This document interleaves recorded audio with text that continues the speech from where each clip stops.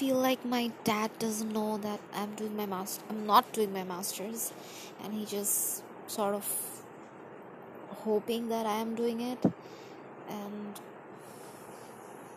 And it's a big thing in Asian countries that um, you don't listen to your parents. It's just such a big thing. We have always done exactly what our parents have told us, exactly to the T, and then you grow up and you make a decision that just they don't like, and no one knows how to handle that.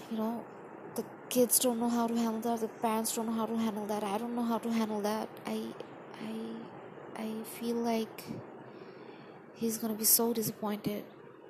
I don't want to disappoint him at the same time, but I have to do what's right by me. I can't believe I'm stressing so much over just a master's. Like, fuck.